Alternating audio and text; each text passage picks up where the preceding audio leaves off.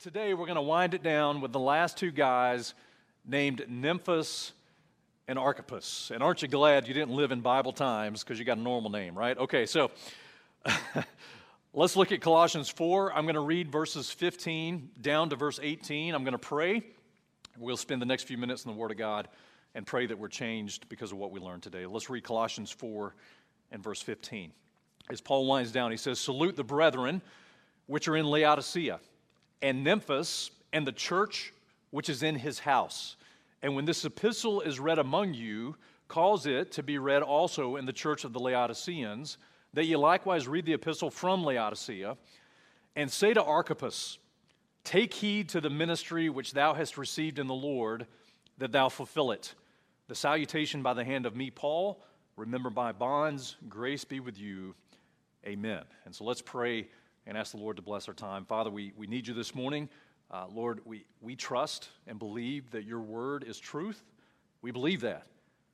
And Lord, unless we've worshiped and praised you in vain, we've asked you to open our heart, and we've opened our life to receive your word. We've asked you to speak to us truth.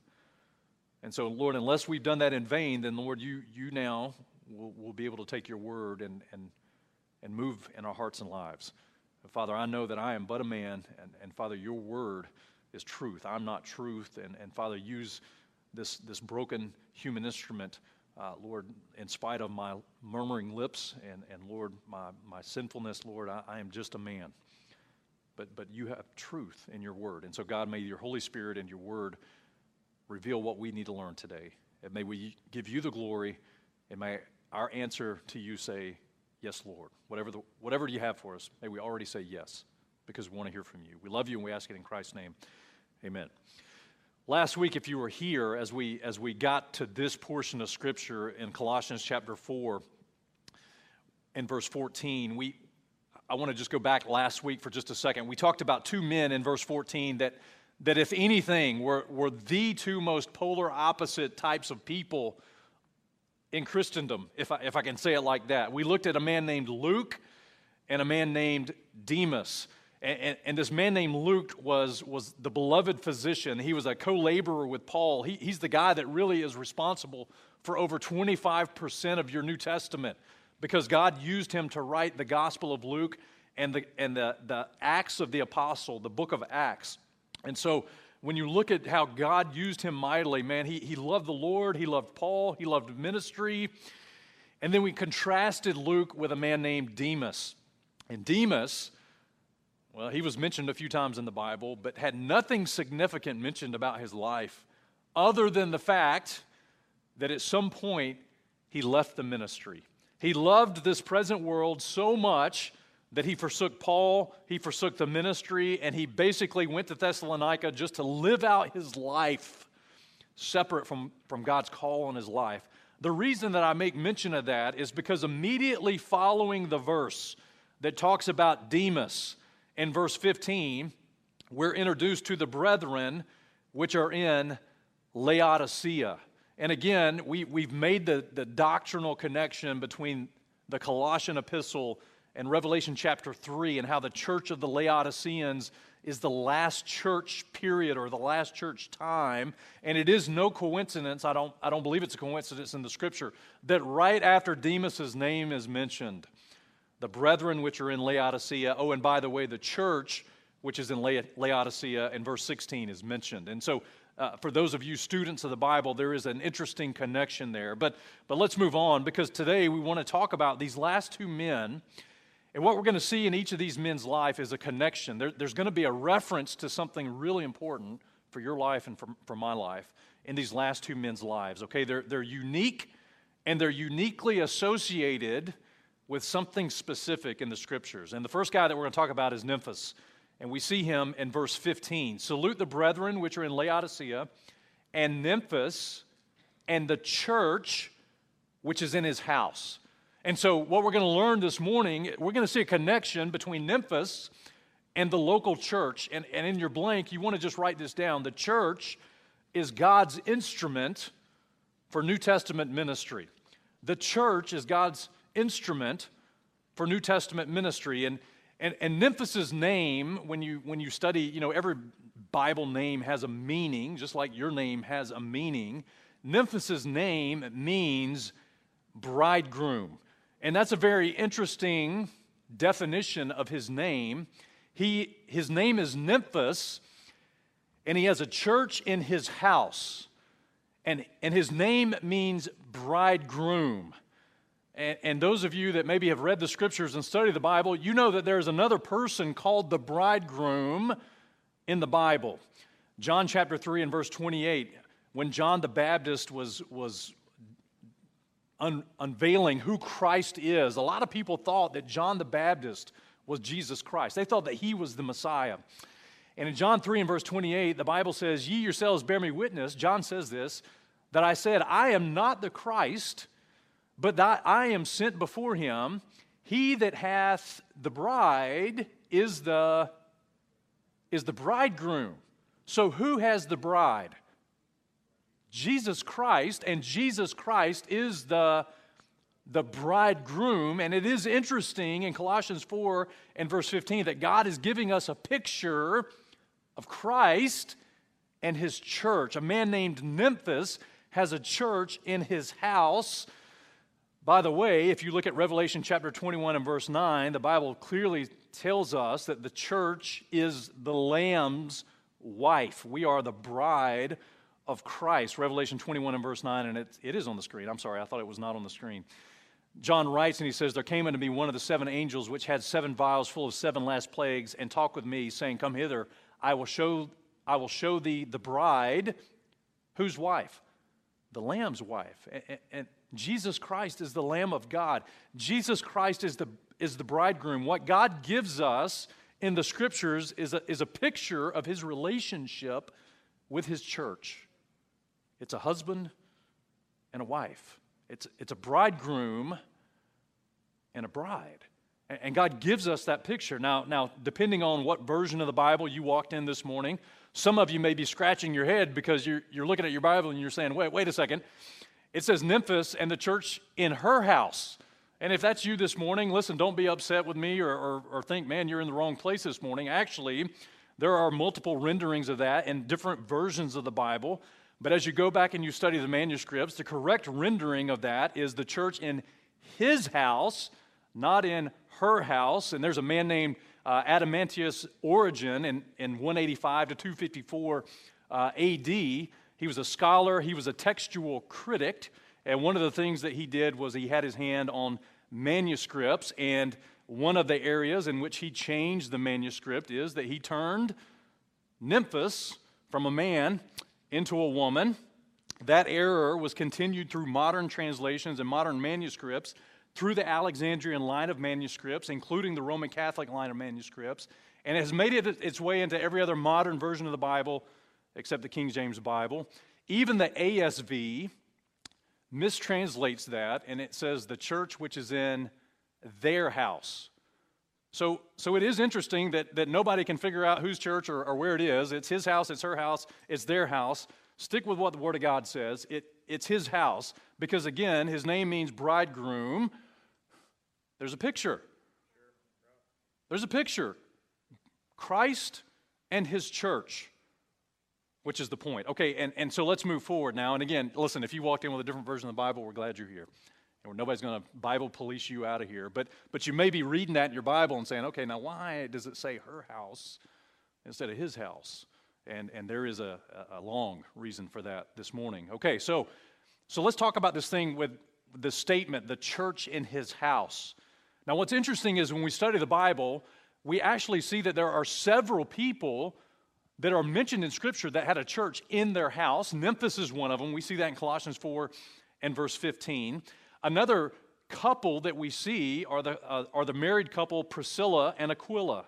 And we see in Romans 16, as Paul finishes this, the book of Romans, and he's sending this to the believers at Rome, he says, "Greet Priscilla and Aquila, my helpers in Christ Jesus, who have for my life laid down their own necks, unto whom not only I give thanks, but also the churches of the Gentiles. Likewise, greet the church that's in their house." And so again, here's another couple that had a church in their house. 1 Corinthians 16, I didn't put it on the screen. 1 Corinthians 16 again mentions Aquila and Priscilla and the church that's in their house.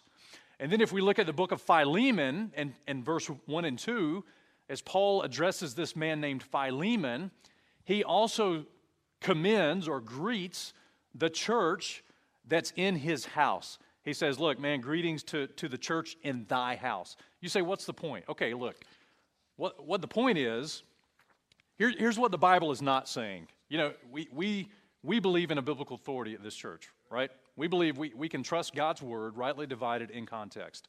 But sometimes when we come to the Bible, we have presuppositions that influence our understanding of the Scripture. So what the Bible is not saying is, because we have portions of Scripture that say that people had churches in their home, it doesn't mean that what we're doing this morning is wrong.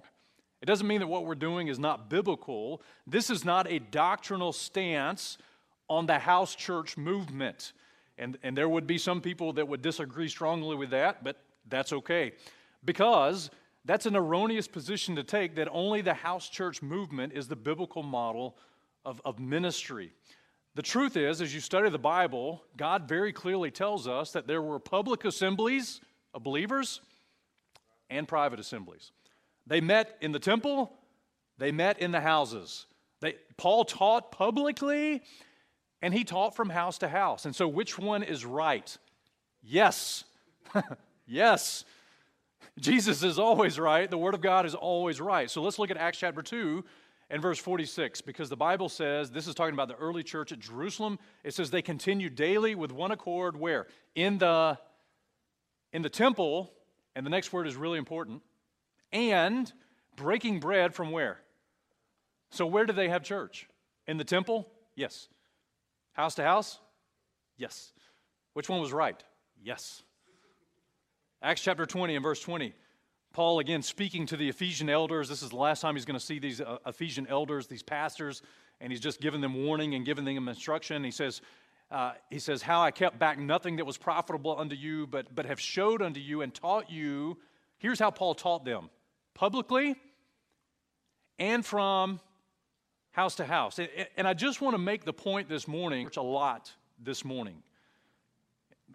Kind of interesting that this is the portion of Scripture that we land on right before our new member class, and so the Lord kind of knows what He's doing.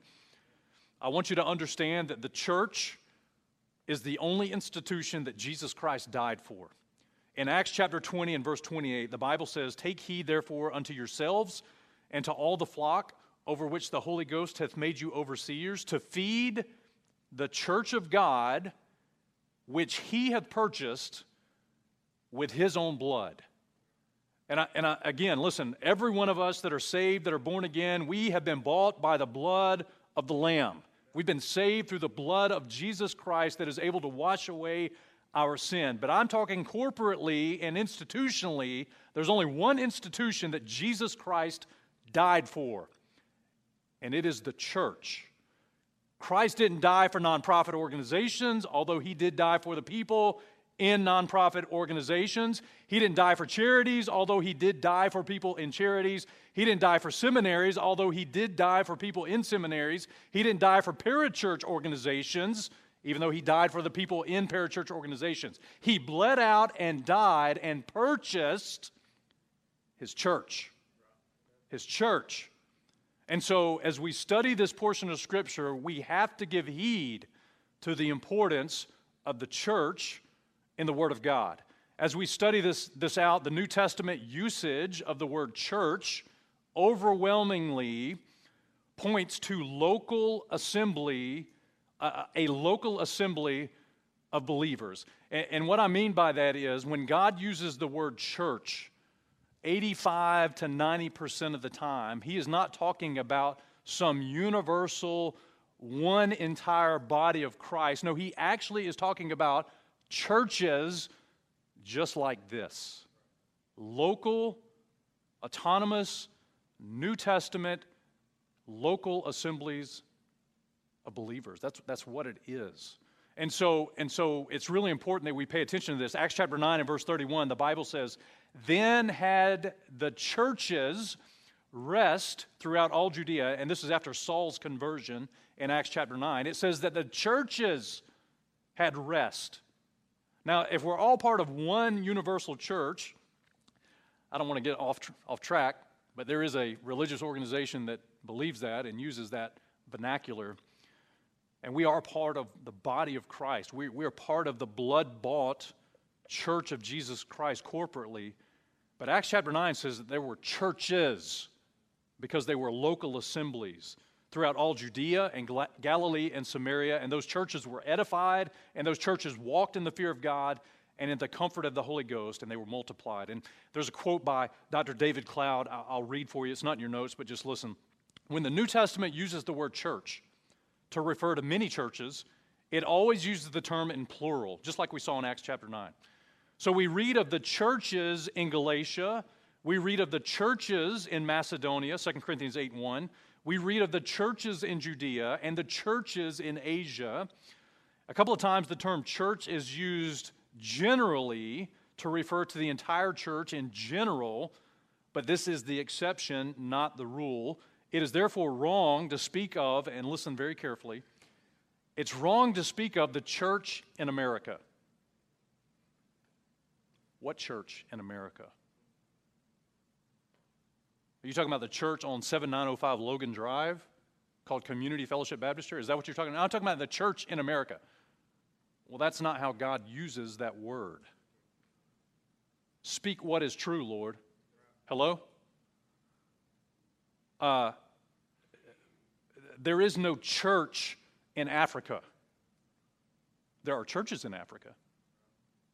There's no universal church in that terminology. And David Cloud goes on to say such terminology is meaningless. What church in America, what church in Africa or Nepal? It's impossible to speak broadly of the church in a certain region or the church in the whole world because there are true churches, plural, and there are false churches.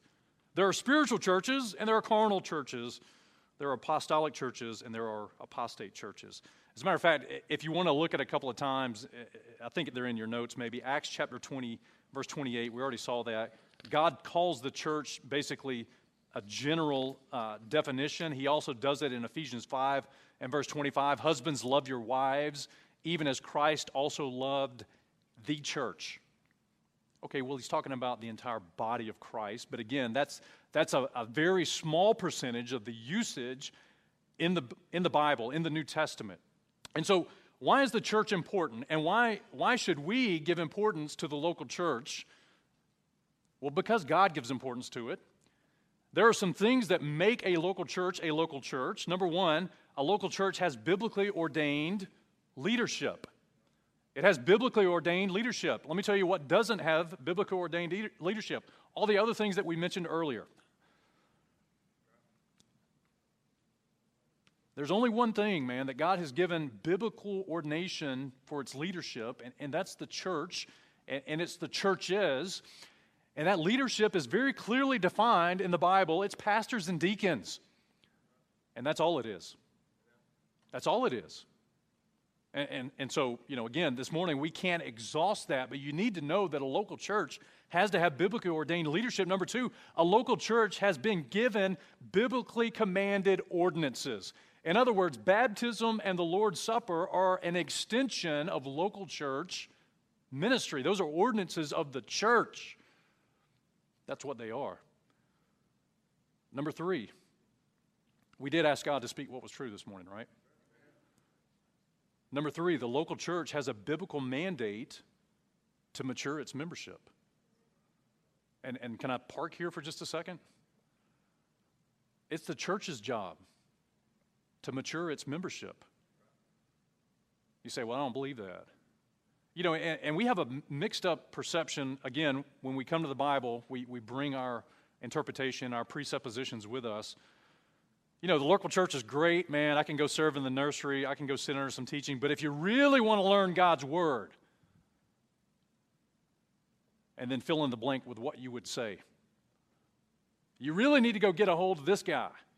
Or you really need to go to seminary. Or you really need to subscribe to this YouTube channel. Okay, fine, all those things, fine, whatever. I'm just telling you, that the biblical mandate to mature the church is given to pastors. Can you go to Ephesians chapter 4? Hope you brought a Bible this morning. Just back up. You're in Colossians. Just back up a couple of pages to Ephesians chapter 4. And sadly, we live in a day and age where many local churches like to have service. They just don't like to mature their people. We want to be biblical in our approach to ministry. We want to be very intentional and understand that it is our job as pastors and teachers to perfect and to mature the saints. Ephesians chapter 4, verse 11 says this, "And he gave some apostles, and some prophets, and some evangelists, and some pastors and teachers." And again, what God is doing is revealing the spiritual giftedness of leadership in the different types of leaders in the church. And again, we could cover that. It would take us 2 hours to go through just that one verse. But you need to know that God gave the church pastors and teachers. Why did he do that? For the perfecting of the saints. And that word perfecting in the King James Bible doesn't mean sinless. It never means sinless, but it does mean mature. It means complete. And so God gave us pastors and teachers so that we can mature in the Lord. And by the way, there's not a period after that. There's a comma. For the work of the ministry. So we're to grow to maturity through local church leadership that understands a biblical responsibility so that we can all do what? The work of the ministry. So, and by the way, again, no period there, the result of the work of the ministry is the edifying of the body of Christ. And let me tell you how that works. This morning is a symposium on the local church. You didn't even know you were getting this morning. Here's what happens. When we understand our biblical responsibility as a local church, we're going to be focused on teaching and training and perfecting our people. We're not going to outsource that to anybody else. We're not going to push that responsibility off anybody else. And we have to focus on that because God told us. That's the whole reason we exist. And then when we train people to do the work of the ministry, that means we all go out together and do the work of the ministry together. And we'll get to what the work of the ministry is in just a minute. But when we do the work of the ministry, the church is edified. How is it edified? Well, number one, it's built up, number one, because when we go out and preach the gospel, we get lost people who are lost. We introduce them to a relationship with Jesus Christ, and we bring them back to the one institution that God died for, the local church. So our church is built up through evangelism, through us reaching the lost. And then once those lost people are saved, guess what we do? We help them grow. We help them become mature. Why? So they can join us in the work of the ministry. And it's rinse, repeat. That's how our churches grow. Listen, that's the only way biblically our churches are designed to grow. And any other method of church growth that's not that, I'm not saying it doesn't work. I just am saying it's not biblical. We have to have a biblical mindset to local church ministry. Number 4, look, the local church, number 4, yeah. The local church has a biblical model to send out its own missionaries. When you look at Acts chapter 13, there's a church at Antioch. God moved his base of operations from Jerusalem in Acts chapter 2 because of their rejection to leave and their rejection to get the gospel to the Gentiles. God said, okay, if you're not willing to leave Jerusalem, I'll move the base of operations from Jerusalem to Antioch. And that's what he did, Antioch of Syria. And all of a sudden in Acts chapter 13, Paul and Barnabas and 5 men are mentioned in Acts chapter 13, verses 1 and 2. They're pastors, they're leaders, they're ministering at that church. And then God raises up people and sends them out as missionaries. And he does it not through a mission board or mission organization or whatever you want, fill in the blank. He does it through a local church. I don't know why you're not getting excited about this. Probably because we don't ever hear this anymore. Let's just put the responsibility to send missionaries on somebody else. Even if we do have a biblical model of ministry, sometimes we close the door because we don't want any of our people leaving to reach the world with the gospel and reproduce ministry in other places, number one. Nor do we want the struggle, the financial burden, the relationship struggles that will come with ministry. hey, you feel like God's calling you? Hey, why don't you go to fill in the blank, seminary, Bible college, mission organization. They can send you, and man, we'll sit back and support you and throw some money at you. And I'm not trying to be rude this morning, but what I am telling you is that's a local church mandate. The burden to train and to send falls on the local church. And listen, when local churches don't fulfill the mandate, well, I don't know what to tell you. We're really good at being spiritual and Christian. We're not really good at being biblical and scriptural in church ministry. And so the Bible teaches us local churches need to prepare, pray, and send and support their missionaries. Number 5, look, local churches assemble. So I'm glad you're in the room this morning. And listen, if you're watching online and you can't be with us today for whatever reason, listen, God bless you, I love you, but the Bible does teach that the church is to assemble. A church that doesn't assemble is not really a church. And so in Acts chapter 4 and verse 31, we see those early apostles, man, when they prayed, the place was shaken where they were assembled together. And they were all filled with the Holy Ghost, and they spake the word of God with boldness. In Acts 11 and verse 26, this is Paul and Barnabas. It says, when they found him, they brought him to Antioch, and it came to pass a whole year they assembled themselves with the church and taught much people. And the disciples were first called Christians, or called Christians first where? At Antioch. And again, I'm telling you, there's something special about Antioch in the Bible. But what's interesting is they assembled with the church. Acts 14 and verse 27, when they were come together and had gathered the church together, they rehearsed all that God had done with them. And so I think you get the point. And again, I'm not trying to be negative or discredit anyone that can't be here, but we are in a weird time in Christianity because we are so jacked up from what the media is throwing at us and what COVID is throwing at us. And listen, I'm not saying that COVID's not real. Don't walk out of here and say that. I had it. So if anybody can speak with authority, I had it. But I'm telling you, whatever's going on in this world doesn't supersede what the Word of God says. Now, we need to be cautious and careful, and we certainly want to distance and wear masks and all the different things. But man, I'm telling you, the church, in the church, unless it assembles. And it's gotten real easy in the last 8 months to just kick back, and church has become a content delivery system that really is no different than Netflix, Hulu, and Amazon Prime. Listen, it's really hard to use your spiritual gifts when you aren't assembled with other people. It's hard for you to serve when there's no one to serve.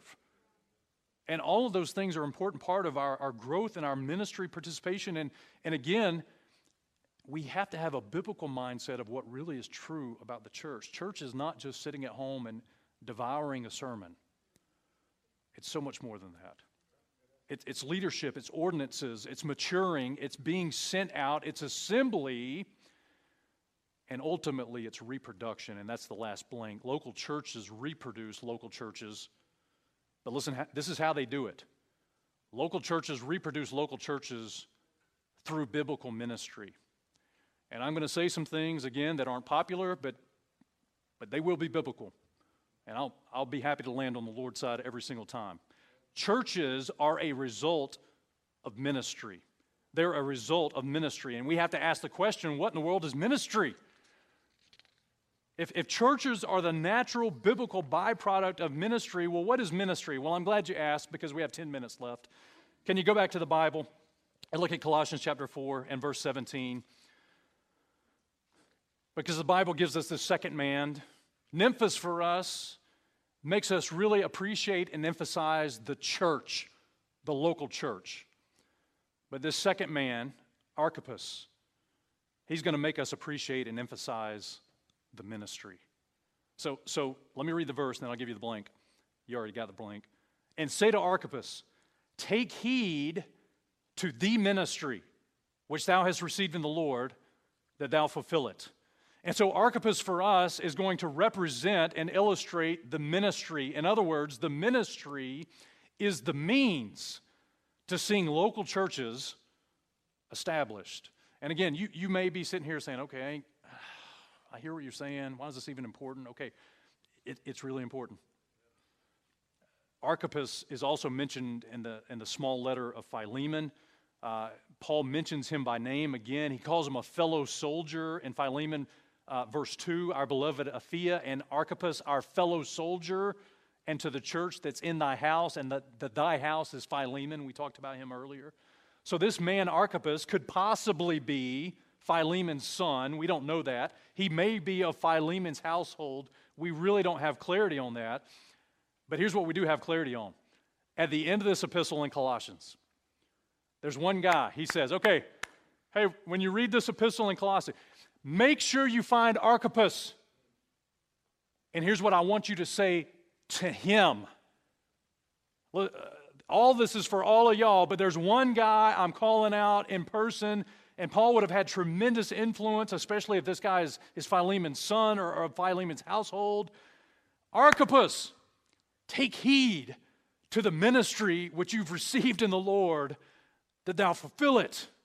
And can you imagine if they're reading that epistle, if everybody's kind of gathered around in Colossae, and you know, you're half asleep like you are right now in church, and you know, dreaming about lunch, and then all of a sudden, man, they get to the end of that epistle, and it's your name. Boom.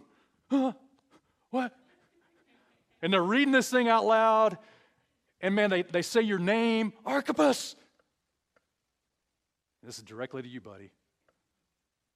Take heed to the ministry which you've received in the Lord, that you fulfill it. Could you imagine the spiritual drop kick that would have delivered? I mean, listen, Paul, under the inspiration of the Spirit of God, maybe realized that Archippus was laying down on the job. Maybe he realized that he was starting to slip down the slippery slope of loving the world like Demas did. Or maybe Paul just knew he needed a good old, I love you in Jesus kick in the pants. For whatever reason, man, the Spirit of God, under the inspiration of the Holy Ghost, gave Paul the admonition to call this guy out by name. Archippus, take heed to the ministry. Okay, what is the ministry? And in your notes, look, what is the ministry? Well, the ministry is found in 2 Corinthians chapter 5 and verses 17 through 19. 2 Corinthians chapter 5, verses 17 through 19. The Bible says, and I think we all know verse 17 really good. Therefore, if any man be in Christ, he's a what? He's a new creature. Old things are passed away. Behold, all things are become what? And we say, hallelujah. Aren't you thankful? Man, your salvation wasn't just a religious experience. It was a transformation. It was a new birth. God made you new. Old things are passed away. All things have become new in Christ. Verse 18. And all things are of God, who hath reconciled us to himself by Jesus Christ, and hath given to us, and the us is the new creature. So every saved person in this room, every saved person watching, if you're born again in Christ, and old things are passed away, and all things have become new, here's what God has given us. He's given us the ministry of reconciliation, to wit, that God was in Christ reconciling the world unto himself, not imputing their trespasses unto them, and hath committed unto us the word of reconciliation. The point is, in our lostness, we were not reconciled to God in our sin. There had to be a mediator, and it was Jesus Christ. And through his death, burial, and resurrection on the cross, we could be forgiven of our sins. We could be reconciled back to God through his sacrifice. Okay, well, now that we have received that, and we've been reconciled to God, and all things are made new, and old things are passed away, God gave us the ministry of reconciliation. And that's your notes. Look, the ministry is just the ministry of reconciliation. And so when Paul tells Archippus, take heed to the ministry that you have in the Lord, It's the ministry of reconciliation. And listen, God gave it to Archippus, God gave it to Paul, and God gave it to us the minute we got saved. Whether you realize that or not, it's in the fine print. It's in the fine print because every one of us that are new in Christ have the responsibility of the ministry of reconciliation.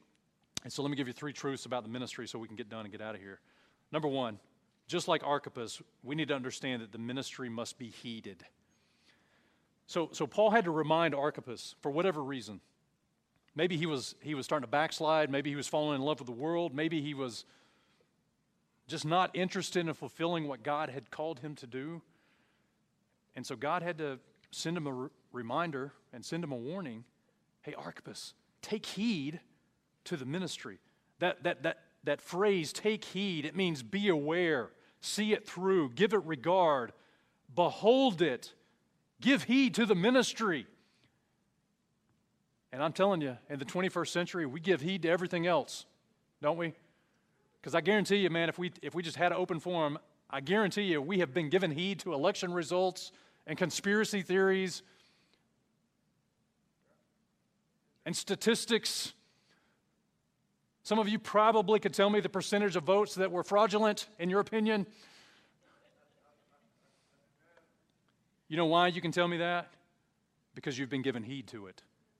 You've been aware of it. You've been giving yourself to it. You're giving it regard in your life. Can I ask you a question? Do you give the ministry of Jesus Christ regard in your life? Do you give the ministry of reconciliation regard? Are you aware that God has you on mission every day? And the results of an election doesn't determine whether or not you still have a mission. You do. And it may be harder to achieve it as we move forward, but the mission hadn't stopped. The mission hadn't stopped. So we need to take heed to the ministry. And then the second thing we need to be reminded is this ministry is something that we have received. And the word received is past tense. It's not something that you received this morning, but it is something you received the moment that you received Christ. He calls this ministry the ministry that you received in the Lord. And you became in the Lord when you asked Jesus Christ to save you from your sin, when you asked by faith for Him to forgive you and to reconcile you to God, and when you believed by faith that His finished work on the cross was sufficient. That puts you in Christ. And in Christ, you've also received a ministry. The ministry. Okay, Acts chapter 20. I know you don't believe me, but I've heard you believe the Bible. So look at Acts chapter 20 and verse 22. Again, Paul recounting to the Ephesian elders, he says in verse 22, "Now behold, I go bound in the Spirit unto Jerusalem, not knowing the things that shall befall me there. Say the Holy Ghost witnesseth in every city, saying that bonds and afflictions abide in me. But none of these things move me, neither count I my life dear unto myself." And stop right there. Verse 24 would be a good memory verse for Christians today. What have you allowed to move you away from the ministry? And have you valued your life so much that it's not committed to the ministry anymore? Do you value your life so much that you want to assemble with your church and be a part of what God's called us to do?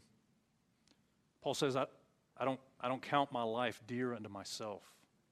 It's not my life. It's not my life. It's Christ's life. And that's easy to say, preacher, okay. That's real easy to say until there are some things that afflict us and some bonds that we experience. Well, is it still Christ's life then? Are we moved away from the ministry by the sufferings of Christ in our life? Do we begin to count our life as dear unto ourself? Paul said, nope, I'm not going to do that. I can't do that because I want to finish my course with joy. Listen, and the ministry which I've received of the Lord Jesus to testify the gospel of the grace of God. Jesus Christ gave you that ministry. You're not getting that ministry from Community Fellowship Baptist Church. You're not getting that ministry from Jay. You're not getting it from our church leadership. You are receiving that and have received that, as Paul said, of the Lord. Of the Lord. And so the last point, let's get your blank so, all the OCD people can be happy at lunch. All right, lastly, so we need to give heed to the ministry. We've already received it. Lastly, we have to make sure that ministry is fulfilled. We have to make sure that the ministry is fulfilled. In other words, we need to finish it. We need to fulfill it. We need to finish the work of the ministry. And for some of you, listen, this morning, you may be brand new in the Lord. You may be new to our church. Maybe you've been saved for a long time, but you've never realized that God purposed to use you as a minister. Can I encourage you today? Ephesians 4 tells us that you can get equipped to do the work of the ministry.